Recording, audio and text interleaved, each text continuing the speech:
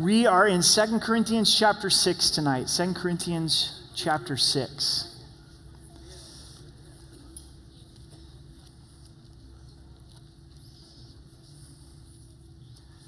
Second Corinthians 6, verse 1, and we're going to go to chapter 7, verse 1 this evening. So if you would join me, let's read this chapter together, and then we'll pray. We then, as workers together with him, also plead with you not to receive the grace of God in vain. For he says, in an acceptable time I have heard you, and in the day of salvation I have helped you. Behold, now is the acceptable time. Behold, now is the day of salvation. We give no offense in anything, that our ministry may not be blamed. But in all things we commend ourselves as ministers of God, in much patience, in tribulation, in needs, in distress, in stripes, in imprisonments, in tumults, in labor, in sleeplessness, in fastings, by purity, by knowledge, by longsuffering, by kindness, by the Holy Spirit, by sincere love, by the word of truth, by the power of God, by the armor of righteousness on the right hand and on the left, by honor and dishonor, by evil report and good report, as deceivers and yet true, as unknown yet well known, as dying and behold we live, as chastened and yet not killed, as sorrowful yet always rejoicing, as poor making many rich, as having nothing and yet possessing all things. O Corinthians, we have spoken openly to you. Our heart is wide open. You are not restricted by us, but you are restricted by your own affections. Now, in return for the same, I speak as to children, you also be open. Do not be unequally yoked together with unbelievers, for what fellowship has righteousness with lawlessness? And what communion has light with darkness? And what accord has Christ with Belial? Or what part has a believer with an unbeliever? And what agreement has the temple of God with idols? For you are the temple of the living God. As God has said, I will dwell in them, and I will walk among them. I will be their God, and they shall be my people. Therefore, come out from among them and be separate, says the Lord. Do not touch what is unclean, and I will receive you. I'll be a father to you, and you shall be my sons and daughters, says the Lord Almighty. Therefore, having these promises, beloved, let us cleanse ourselves from all filthiness of the flesh and the spirit, perfecting holiness in the fear of the Lord. Father, as we come before you, we ask that you would do a great work in our hearts and in our lives. We don't want to assume that we're in the right place, but we would want your word to instruct and correct. We want to grow in the knowledge of you, as we've just read, to grow in holiness, to be set apart for you. So Holy Spirit, would you have your way? Would you really use this time in your word? In Jesus' name, amen. Tonight we're going to talk about empty grace. And that phrase almost seems like the two wouldn't go together. How could grace be empty? You saw in verse 1 of chapter 6 that we're encouraged to not receive God's grace in vain. The word vain, it literally means empty. It's the lack of substance. It's well been described as cotton candy. Cotton candy, it lacks that substance. If you're hungry and your body is longing for a good meal and you go for it on the cotton candy, it's not going to satisfy. So when we look at receiving God's grace in vain, it's the grace of God with no substance in our lives. It's empty grace. If you were with us last week in chapter 5, it ended with one of the most powerful descriptions of God's grace, that he who knew no sin became sin for us so that we could become the righteousness of God. God, through his grace, as we have faith in Christ Jesus, he declares us righteous. It's not how we feel about ourselves, how we see ourselves, but what God communicates. He says, you're in my Son, you're righteous. That's tremendous grace. We don't depart from the grace of God the moment that we receive Christ as our Savior. Grace is to be an active ingredient, agent in our lives that is empowering us and causing us to respond each and every day of our lives. So instead of an empty grace, it's a grace that's filled with substance. It's a grace that's won our hearts. It's a grace that is giving us the power to be able to live the Christian life. Something's happening in the church of Corinth where Paul feels the need to write to them, to challenge them. He says he's pleading with them. He's giving them an appeal and saying, I want you to not see the grace as past tense in your life, but respond to it right now at this moment. I can only imagine what it would be like to receive a heart transplant. There's one man in our fellowship who has received a heart transplant last year. It went well. And now there's another man in our fellowship that is on the list to be in line for a heart transplant. I've never known anybody that's had a heart transplant. But think if you met the family that had a loved one die. Say it was their wife that died, and you received her heart. How would you treat that family? How would you respond to that gift that was given to you, a physical heart? How much more so God's given us his son. And if grace has really impacted our lives and we're living in this unconditional love of God, that he who knew no sin became sin for us so that I'm righteous. I'm declared righteous in God's sight. Then our lives should be moved from that place of complacency to passionately following Jesus Christ. So let's look in verse 1 of chapter 6. It says, we then as workers together with him also plead with you not to receive the grace of God in vain. What a wonderful way for Paul to describe his relationship with the Lord. It says, as workers together with him, as partners together with the Lord. God doesn't need us, but yet he delights to use us, and he calls us into service. I think that there's something missing in our relationship with the Lord if there isn't that element of serving. To look to how can I bless others? How can I be a light to those who don't know Christ as their Savior? God's kingdom, his will, his plan, his agenda for any particular day. We're on mission with God. We're partners with God. We've been called into the coolest thing ever, to be able to serve with our Father, to serve with our Dad. I think of it in a lot of ways of what it's like to do a project with a young child. All of my kids, I love it when we're able to get our hands dirty, do something together. My son Wyatt's fascinated with tools, and if I'm doing plumbing underneath the kitchen sink, which happens more than I would like to admit because I didn't fix it right the first time, he's literally right there. I mean, he is underneath the sink with me. He's got a hold of a tool, and he's fascinated by the process. He's 3 years old. Now, is he necessarily helpful to the overall outcome of the project? Not necessarily, but I enjoy it. It is so fun to have that bond together. Same with my girls. My girls that enjoy those type of things. And when we're out in the yard together, when we're raking leaves together, that's one of the enjoyable things to do with kids, isn't it? And inevitably, if you've got kids and you have a big pile of leaves, what are you going to do? You're going to jump into the leaves. And it's not the most efficient way to rake leaves, but it is the most fun way to rake leaves. And God, I think, is the same way. Could he do it more efficiently without me? Absolutely.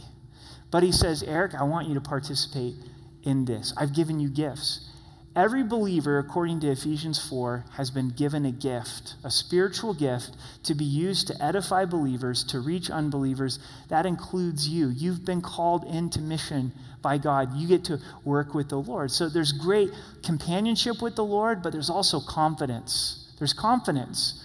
God is with you. He's with me. So as we go to try to share with someone who doesn't know Christ, our neighbor or family member, God is with us. When we take that step to serve believers, we feel way over our head, God is with us, and it gives us confidence. We're workers together with him. And then Paul says, I don't want you to receive the grace of God in vain. I don't want the grace of God to not have any substance in your life, to where it's not impacting you. Titus 2 tells us that the grace of God teaches us.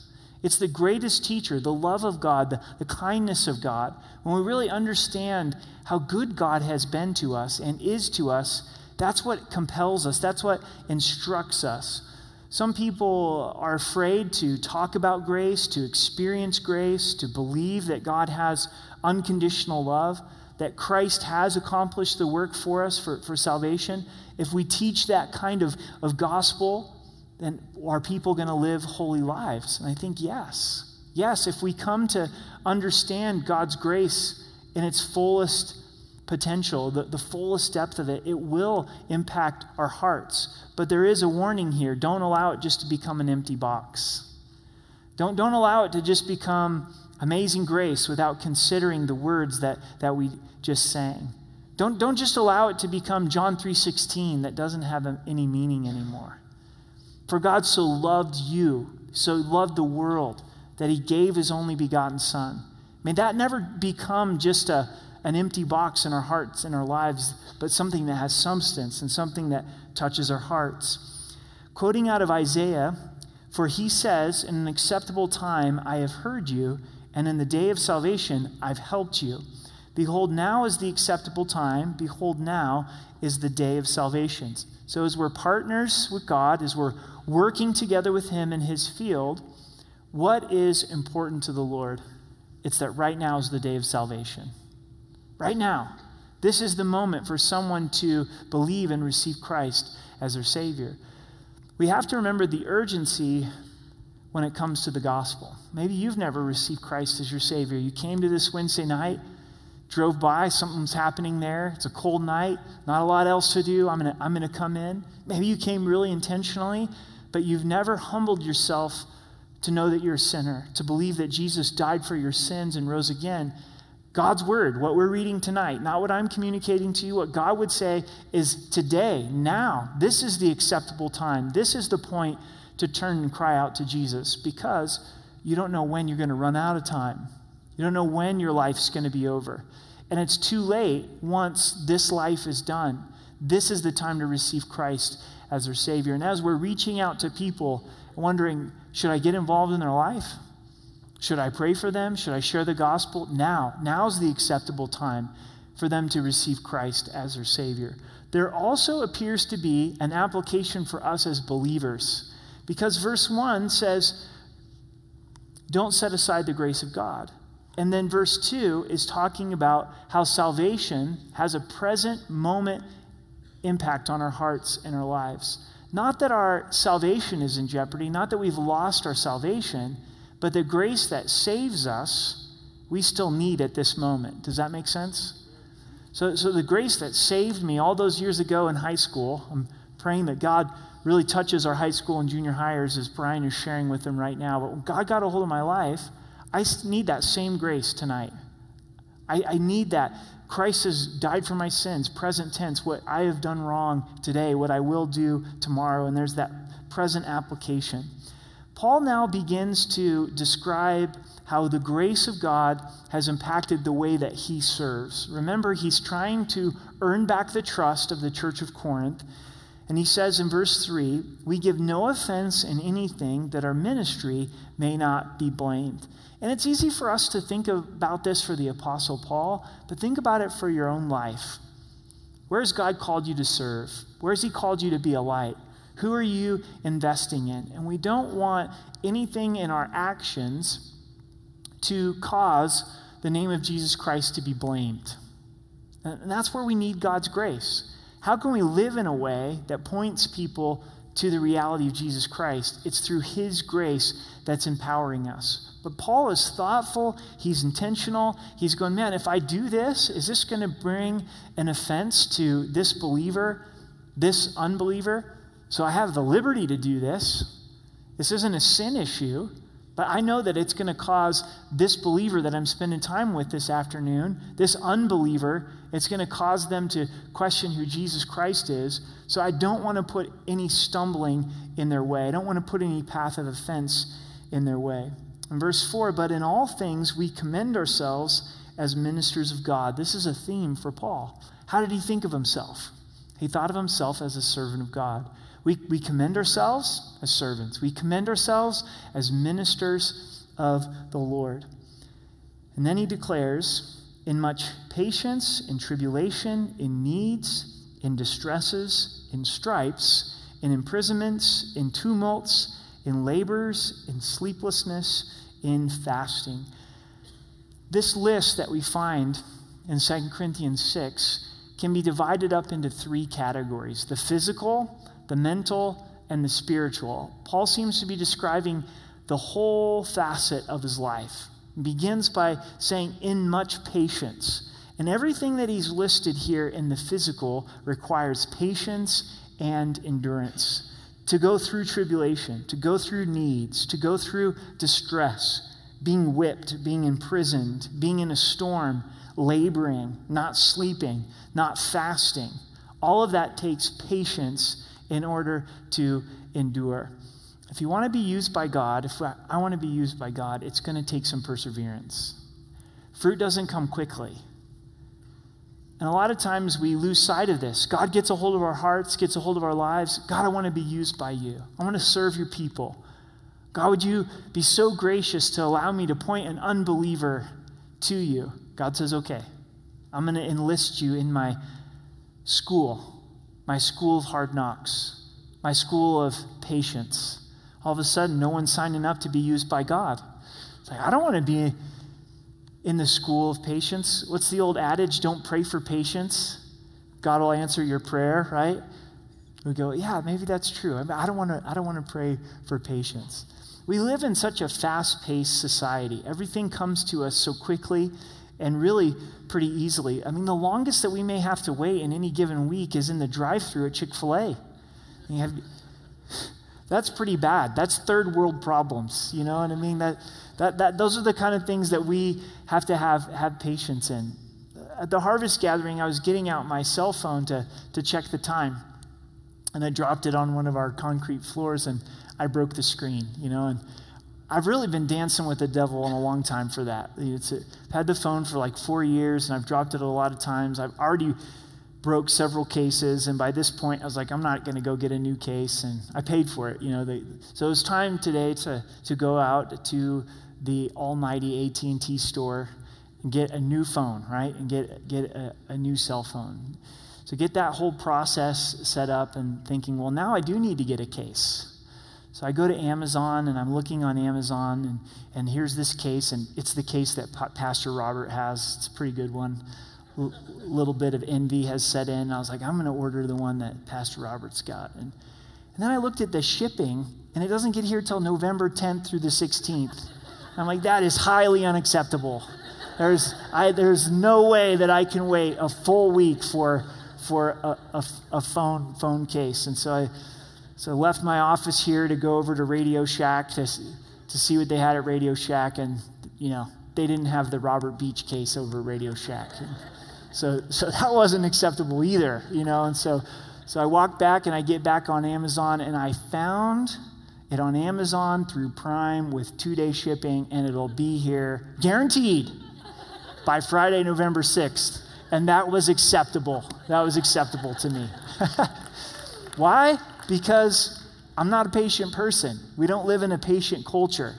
A week, I gotta wait a whole week. I gotta wait 15 minutes in line at Chick-fil-A. And so then we translate our culture into our Christianity, and God's saying, you're gonna have to wait.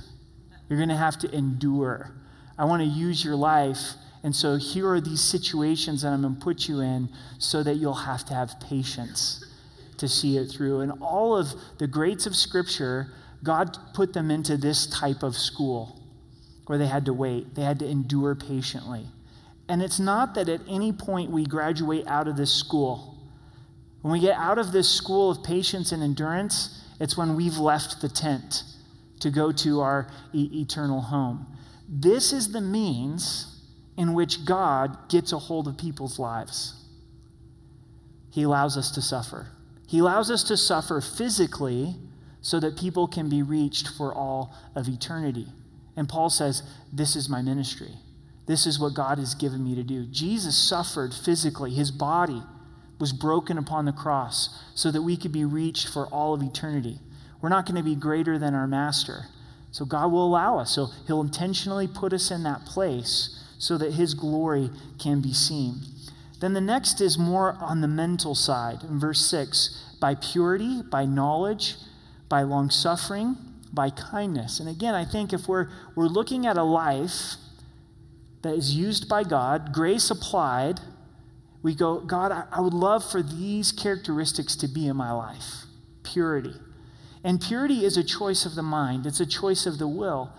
The battle for purity and compromise is won and lost in the mind. Wouldn't you agree? And again, we look at people of Scripture, and there's a link between their purity, their integrity, and God using them. Joseph was a man of purity, sexual purity, of integrity, and God used him to be his second in command to all of Egypt. You look at Daniel. He was a man of purity. He chose to follow God in a difficult situation, and God used his life. You look at Timothy in the Scriptures, same thing. You look at Paul, same thing. Now, you may be saying it's too late. It's too late.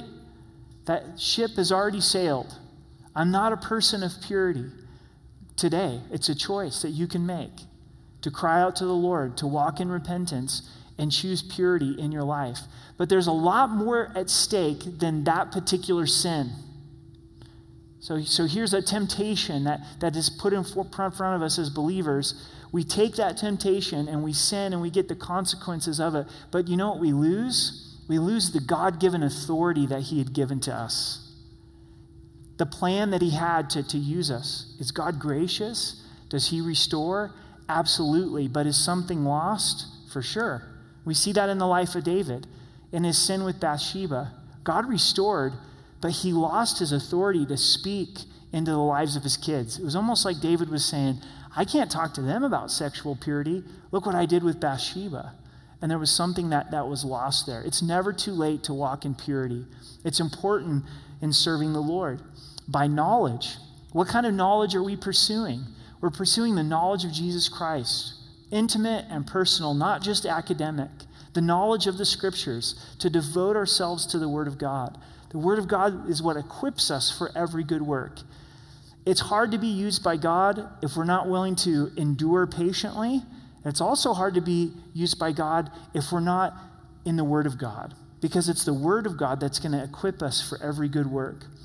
By long suffering, this choice to suffer long, to continue in the right direction, even when it's difficult, and then by kindness. By kindness.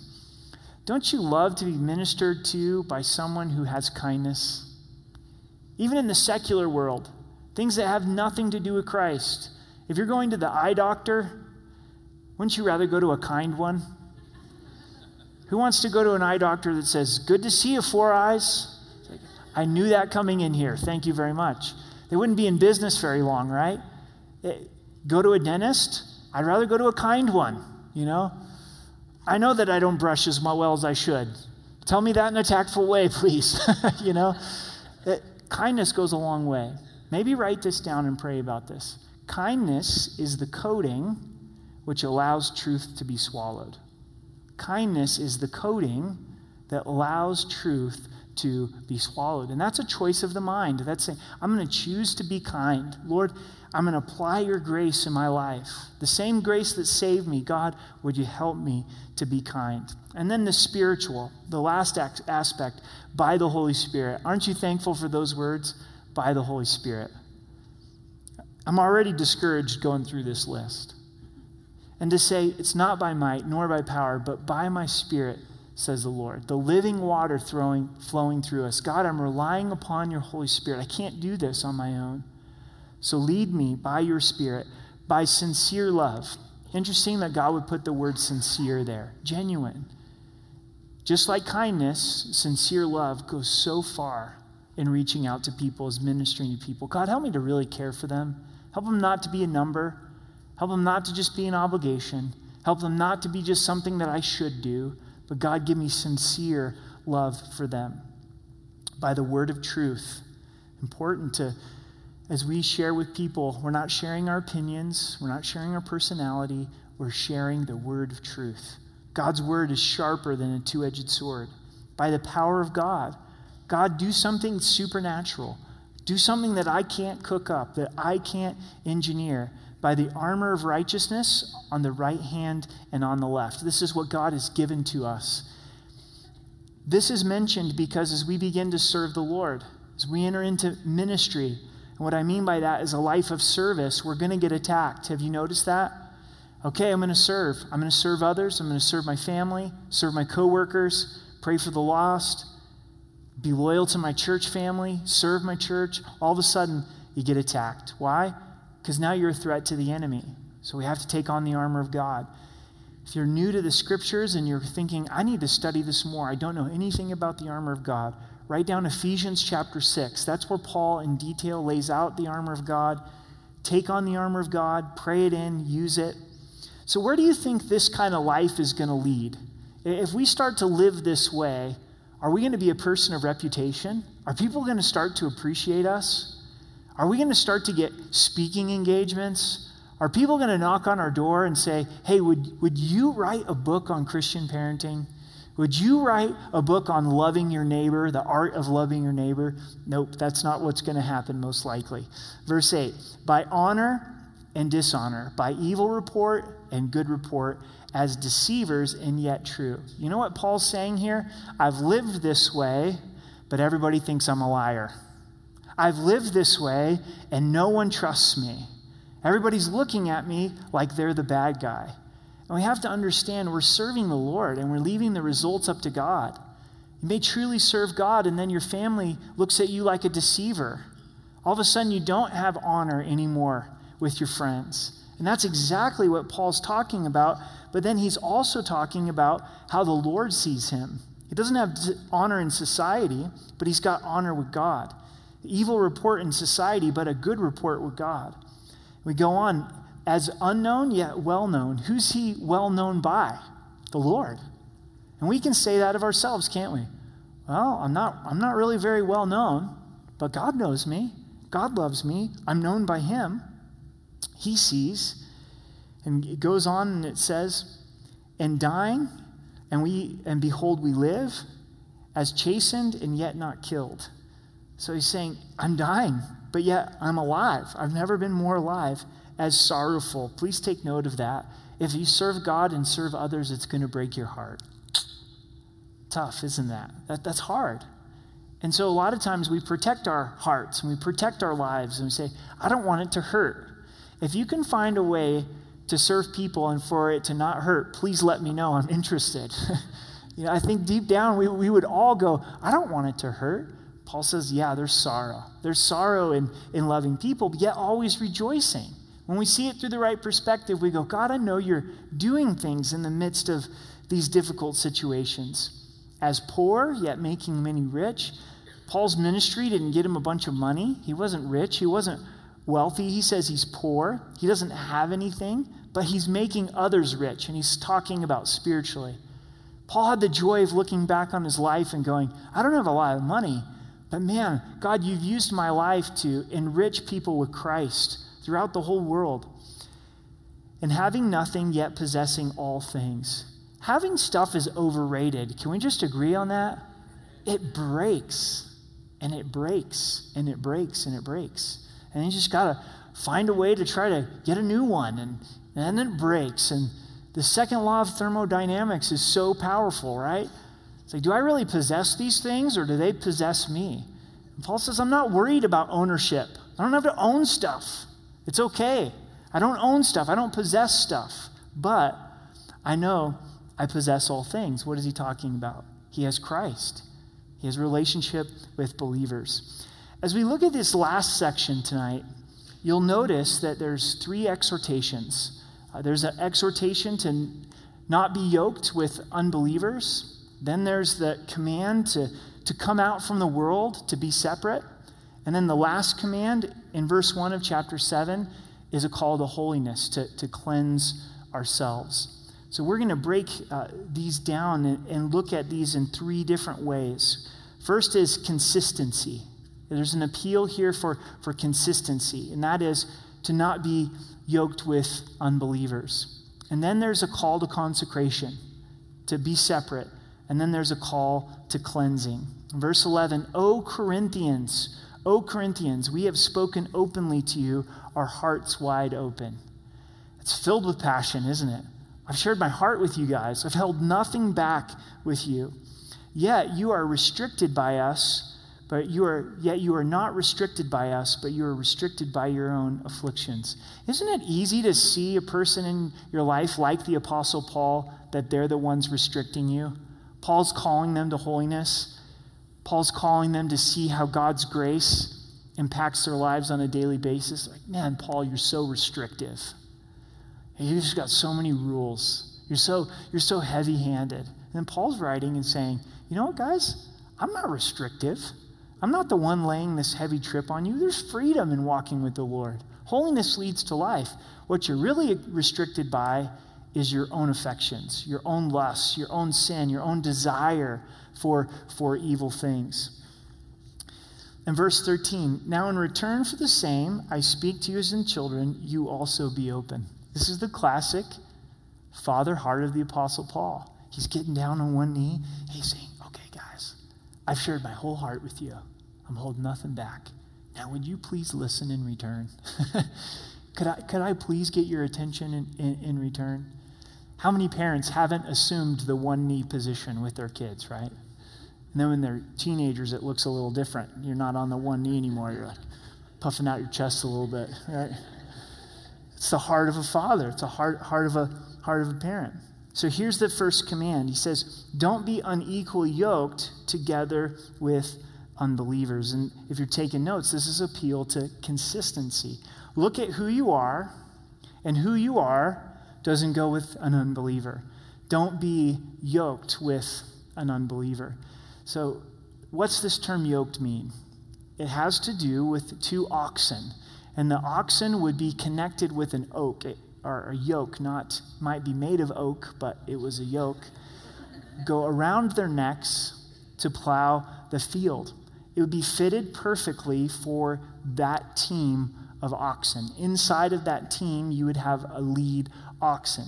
So Paul's using this illustration that this time frame would be well familiar with. They lived this. They plow the field with their oxen, saying, you don't be linked with an unbeliever. So this may bring some confusion because you know that Jesus says that he was the friend of sinners in Luke 7:34. Jesus was the friend of sinners. So is God not calling us to be in relationship with unbelievers? No. We should be in relationship with those that don't know Christ as their Savior. We're the light of the world. We're not to go live in isolation. This is speaking of those deep, most personal, intimate friendships that we have here on this earth. They should not be unbelievers. They should be believers. Because if it's an unbeliever and they start to influence you and impact you, it's leading you away from the Lord. So what the warning here is, be careful who you let into your inner circle. Be careful who you give the treasure of your heart to. Be in a relationship, be in a friendship with an unbeliever. You have to start examining, am I influencing them for Christ? Or are they pulling me away from Christ? So one of the ways that this is applied is when it comes to marriage. When you're thinking about getting married, what does the scripture say? God has an opinion. That is the deepest form of yoking that you can have here in this life. You are linking up, quite literally, with someone for life. Don't do it with an unbeliever. And we'll see why as we go through these verses. So if you're dating, you might be going, well, I'm doing some missionary dating. I'm going to lead them to the Lord. I got them coming to church. I got them reading their Bible. This is really going great. Well, if it's going great, then just let God finish the work and don't get married till they get saved. And they have a consistent walk with the Lord. Because anybody can go to church with a cute gal. Anybody can go to church with a hunk of a guy. Like, oh yeah, we met. Where'd you meet? Social media. I invited him to church, and he said yes. Wow, he is so spiritual. That is amazing. You're dating John the Baptist. This is phenomenal. Woo! This is great. Let's see what really happens here. Let's see when things are tested. However, I think that this verse includes marriage, but it goes deeper than marriage. I think a lot of times that as we look at this section of Scripture, we apply it to marriage, and then for the rest of us, we go, well, I'm off the hook. I'm single, and I'm not going to marry an unbeliever, so This passage is done for me. Or I married a believer, and so I'm good to go on that. But you stop to think about in your life, who are you really linked to? And you might be linked to a website that is completely all about everything with the world and unbelievers. You don't even have to leave your cell phone to be linked to something today. It's got you. It's your passion. It's everything that you're about. It's your identity. It's forming you, and it's turning you away from Christ, and you're linked. It's got you. Your core group of people in your life isn't believers. It's something else. And God's beginning to expose that. You think about a really deep business relationship where you're pouring all of your earthly treasure into that business relationship. You're outside of your spouse, that's the person that you're most linked to. Could it be wise to pray that God would bring you another believer to be linked with in that kind of a business relationship? I think there's a broader application for us. You may have a really close friend that you consider to be a best friend, and when you go and spend time with them, when you are in fellowship with them, you come away and you reek of the world, and they don't come away smelling anything of Christ. I would encourage you to continue to have them as a friend, but have your best friend, your closest friend, be someone that loves Jesus Christ. Just like we're studying with David and Jonathan. I know, we all need a David and we all need a Jonathan. We need to be surrounded with other believers. Let's see why we're to be consistent in this. It says, for what fellowship has righteousness with darkness, and what communion has light with darkness?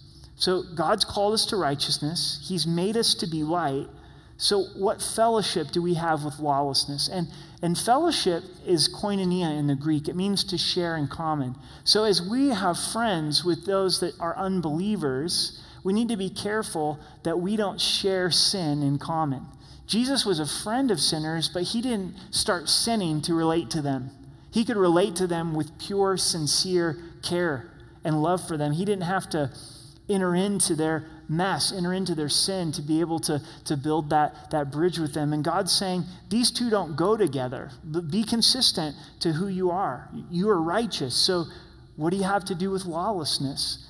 And what communion has light with darkness? They don't go together. Oh, but she's so cute. He's so hot. It's got to go together somehow. No, that's called lust. That's easy to have that go together. You know what I'm saying? But light, the fact that Jesus Christ lives inside of you, what does that have to do with darkness? It's the wrong fit. It's the wrong fit. And this goes back to being unequally yoked. Is God has made a yoke for you, and you're to be linked with Christ.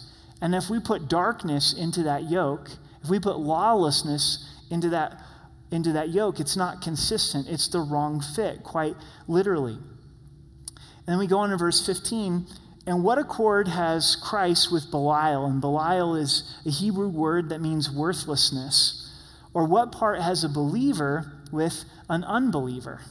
So not only is it the wrong fit, light and darkness never go together, but we see that it's the wrong nature.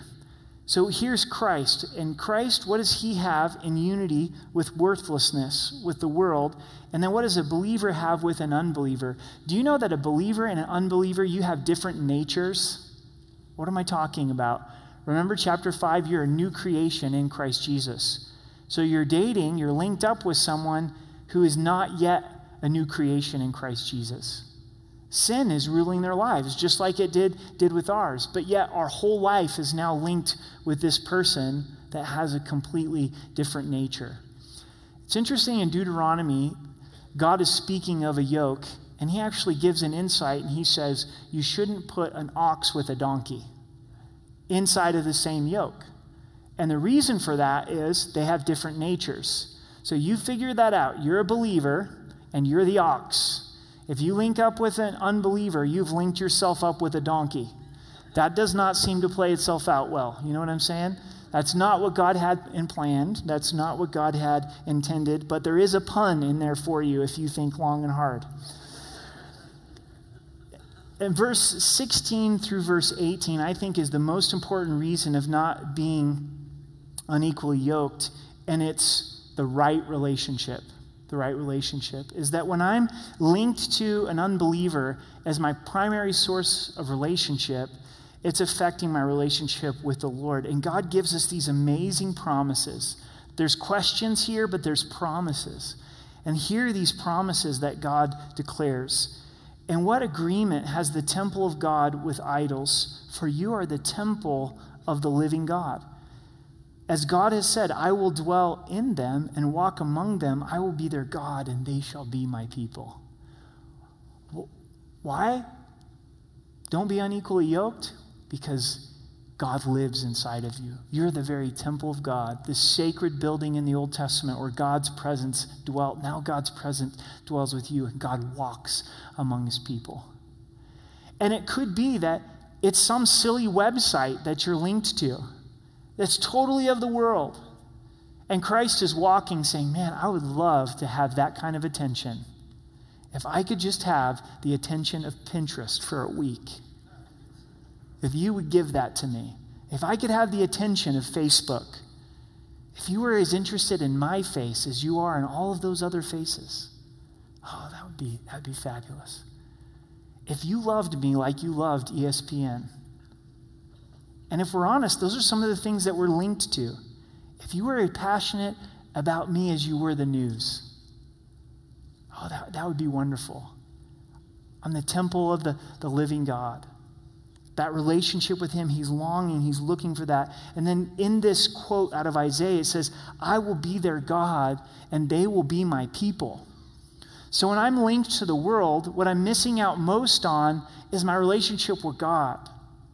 Not that I've lost my salvation, but I've lost my intimacy with him. And he's saying, you're my boy. You're my people. You're my God. Therefore, come out from among them and be separate, says the Lord. Do not touch what is unclean, and I will receive you. I will be a father to you, and you shall be my sons and daughters, says the Lord Almighty. Consistency, don't be unequally yoked, and then consecration. God is saying to his people, be separate from the world. Be separate from the world. This is a message that we need to hear, is following Christ is in the opposite direction of the world. It always has been, and it always will be. There's a system that dominates the world. It's the lust of the flesh and the lust of the eyes and the pride of life. And that's how everybody is going in the mainstream. And God is calling you out of it. And what's unfortunate about the people of God in our day, in our time, in our country, is we look exactly like the unbeliever. We want it both ways.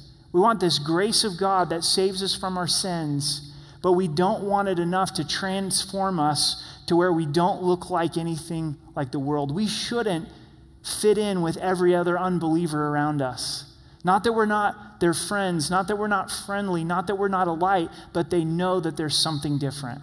They know that we're the child of God. They know that we're the sons and the daughters of God. I'm sure there's going to be some young men in my daughter's lives eventually as they grow older where I want them to know that they have a dad and that dad has a shotgun, right?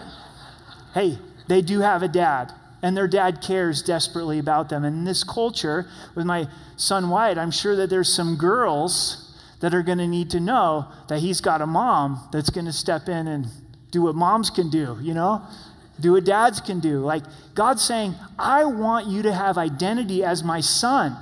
I want you to have identity as my daughter. Are you living as the son of God? Are you living as the daughter of God? Come on out. Be consecrated. Come on out. Be separate. Don't choose the same values. Don't spend time the same way. Don't spend money the same way. Don't talk about the same things. Don't use the same language. Don't look at the same websites. We should be able to pull out our phones and go, this is the phone of a believer. There's not pornography on here. There's not gossip on here. They've chosen in the decisions that they make with what they see and what they hear, they're coming out and they're living separate. Not perfect, but separate. And so then on a whole, we even have church leaders that are saying we want to make the church look like the world.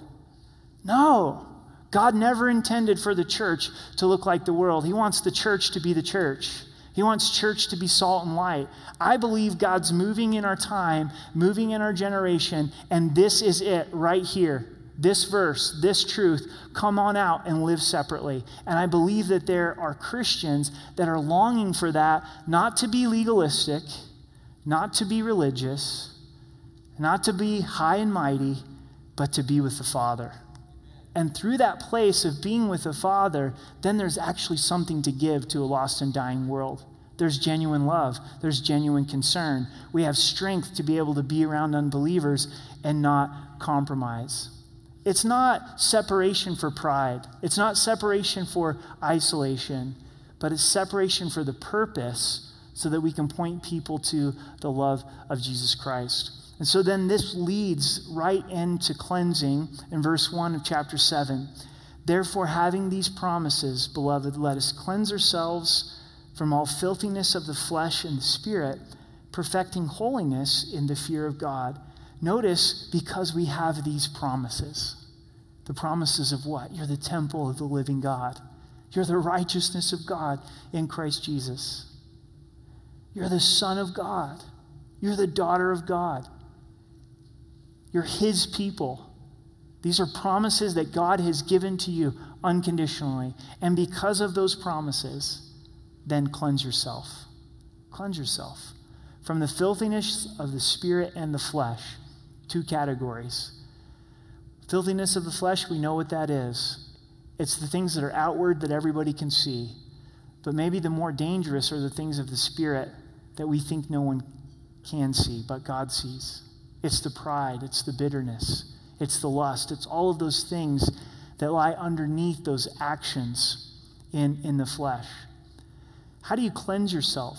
Well, we know that we can't cleanse ourselves, but this is speaking to the fact that God's asking us to make a decision. He's asking us to make a choice, to submit our will, to confess our sin to the Lord. 1 John 1:9 says, if you confess your sin, He's faithful and just to forgive you of your sin and to cleanse you from all unrighteousness. John's writing to believers there. And he's saying, you need to confess not for salvation, but for right relationship with the Lord. And as we confess, then that cleansing comes. The refreshment comes. If Isaiah 1 tells us, though your sins were like scarlet, they'll be white as snow. That's confession and God bringing the cleansing. Also, we know that cleansing very practically comes from the Word of God. Psalms 119 says, how shall a young man cleanse his way? A great question. Is there any hope for our teenagers? How do they cleanse their way? By taking heed to the Word of God. Jesus told us that we're cleansed by the Word, that He's spoken the Word to us, and the Word makes us clean. Ephesians 5 talks about the Word of God as being washed in the water of the Word. Remember Nahum the leper? 2 Kings 5, he came to Israel. The prophet says, you need to go wash in the Jordan River 7 times. He's like, really? That mud puddle? The Jordan River? We got better rivers back where I'm from. There's a servant that says, if He would have asked you to do something hard, you would have done it. So go do the simple. He goes into the river 7 times, and on the 7th time, he was cleansed. Leprosy is like sin. It destroys us the way leprosy destroys. And as we're washed in the Word, God cleanses us from sin. Keep dipping in the Word of God. Struggling with sin, wrestling with sin. I've confessed it, but yet I'm still battling it. Keep dipping yourself in the Word of God. And there isn't going to be a day in our lives until we go home to be in heaven that we won't need the cleansing agent of the Word. God, I need your Word. I need to be cleansed inside of your Word. And here's the end of this chapter, and I think it hits the end of this study, is perfecting holiness in the fear of the Lord. Continuing to grow in holiness. So we have consistency. We have consecration, but we have cleansing. Continuing to grow more Christ-like.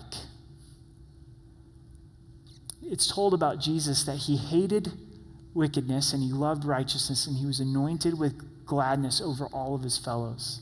Have you ever regretted holiness in your life? We never do. It's wholeness. It's good. And this is why grace is not empty. Because as we go through this study, all of a sudden, as a believer, as the son of God, of the child of God, I need God's grace right now. for these things to be lived out in my life, to not be yoked with the world, to be set apart from the world, to see God really do a cleansing work in my life and pursuing in holiness. Here's my hunch. This is what I'm praying for. Is we're living in crazy times. If you're not seeing that in front of your eyes, you're probably just not aware of all the things that are happening. And it is overwhelming to really live life and get a gauge for the times that we live in. A couple little snippets just from this week. Egypt has a plane that's bombed, a Russian plane. They think it's linked to ISIS, and they blow up, and over 200 people are killed. And it's said so casually in the news, you don't stop and think, man, 200 Russians were killed and blown up in that plane. Another act of violence at a college campus, a stabbing took place today.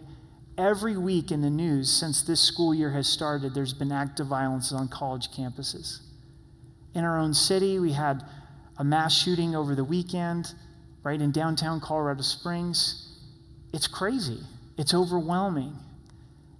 And honestly, you look at the decisions of our country, whether it be our government or individually, and as a country, we're just making so many decisions that are blatantly against God, and it's very easy to feel hopeless. But in the midst of this landscape, I feel the Spirit of God moving, and I feel the Spirit of God awakening the church. Do you? And I see believers starting to get hungry for what really matters, and that's their relationship with the Father. This world's temporary. This world's uncertain. But there's something unshakable, and that is my relationship with the Father. I don't want to be linked to the world if that's going to affect my relationship with my Father. I want to identify with Him. And I think the potential that could happen in our lifetime as we see the church awaken for God to do great things. And where does it begin? It begins right here with God whispering into your heart, I'm calling you out to be separate. I'm calling you out. That means this has got to change. That's got to change. Okay, Lord, show me what that means. God's saying, okay, let's do this. Let's take verse 1 of chapter 7 and let's cleanse the spirit. Let's cleanse the flesh. And there's more holiness that God has in our lives than we could ever imagine. And again, it's for a mission. It's for a purpose. It's not for us to look around and go, ooh, you're really clean this week. Ooh, you're really holy this week. Way to go, It's for God to transform His bride, to declare His glory so that people can be won to Jesus Christ. So, Father, we allow your word to take us to task, to look deep into our hearts. We thank you that your grace isn't empty. We don't want to receive it in vain. May it be applied to areas of our lives that we haven't yet allowed it to. Help us to not be unequally yoked with unbelievers. Lord, help us to have you in the center of our lives, have believers in the center of our lives so that we can reach out effectively. Lord, help us to follow you as you're calling us to live separately, that our lives wouldn't mirror the world. And Lord, as we spend time in communion, may it be a time of confession. May it be a time of brokenness, where you cleanse the spirit, where you cleanse the flesh. By your grace, may we believe that your grace is powerful enough to change us in some areas that we've struggled with for years. God, would you give us a greater hunger for your word, not to be Bible experts, Lord, but to know you, to understand you. So minister to our hearts.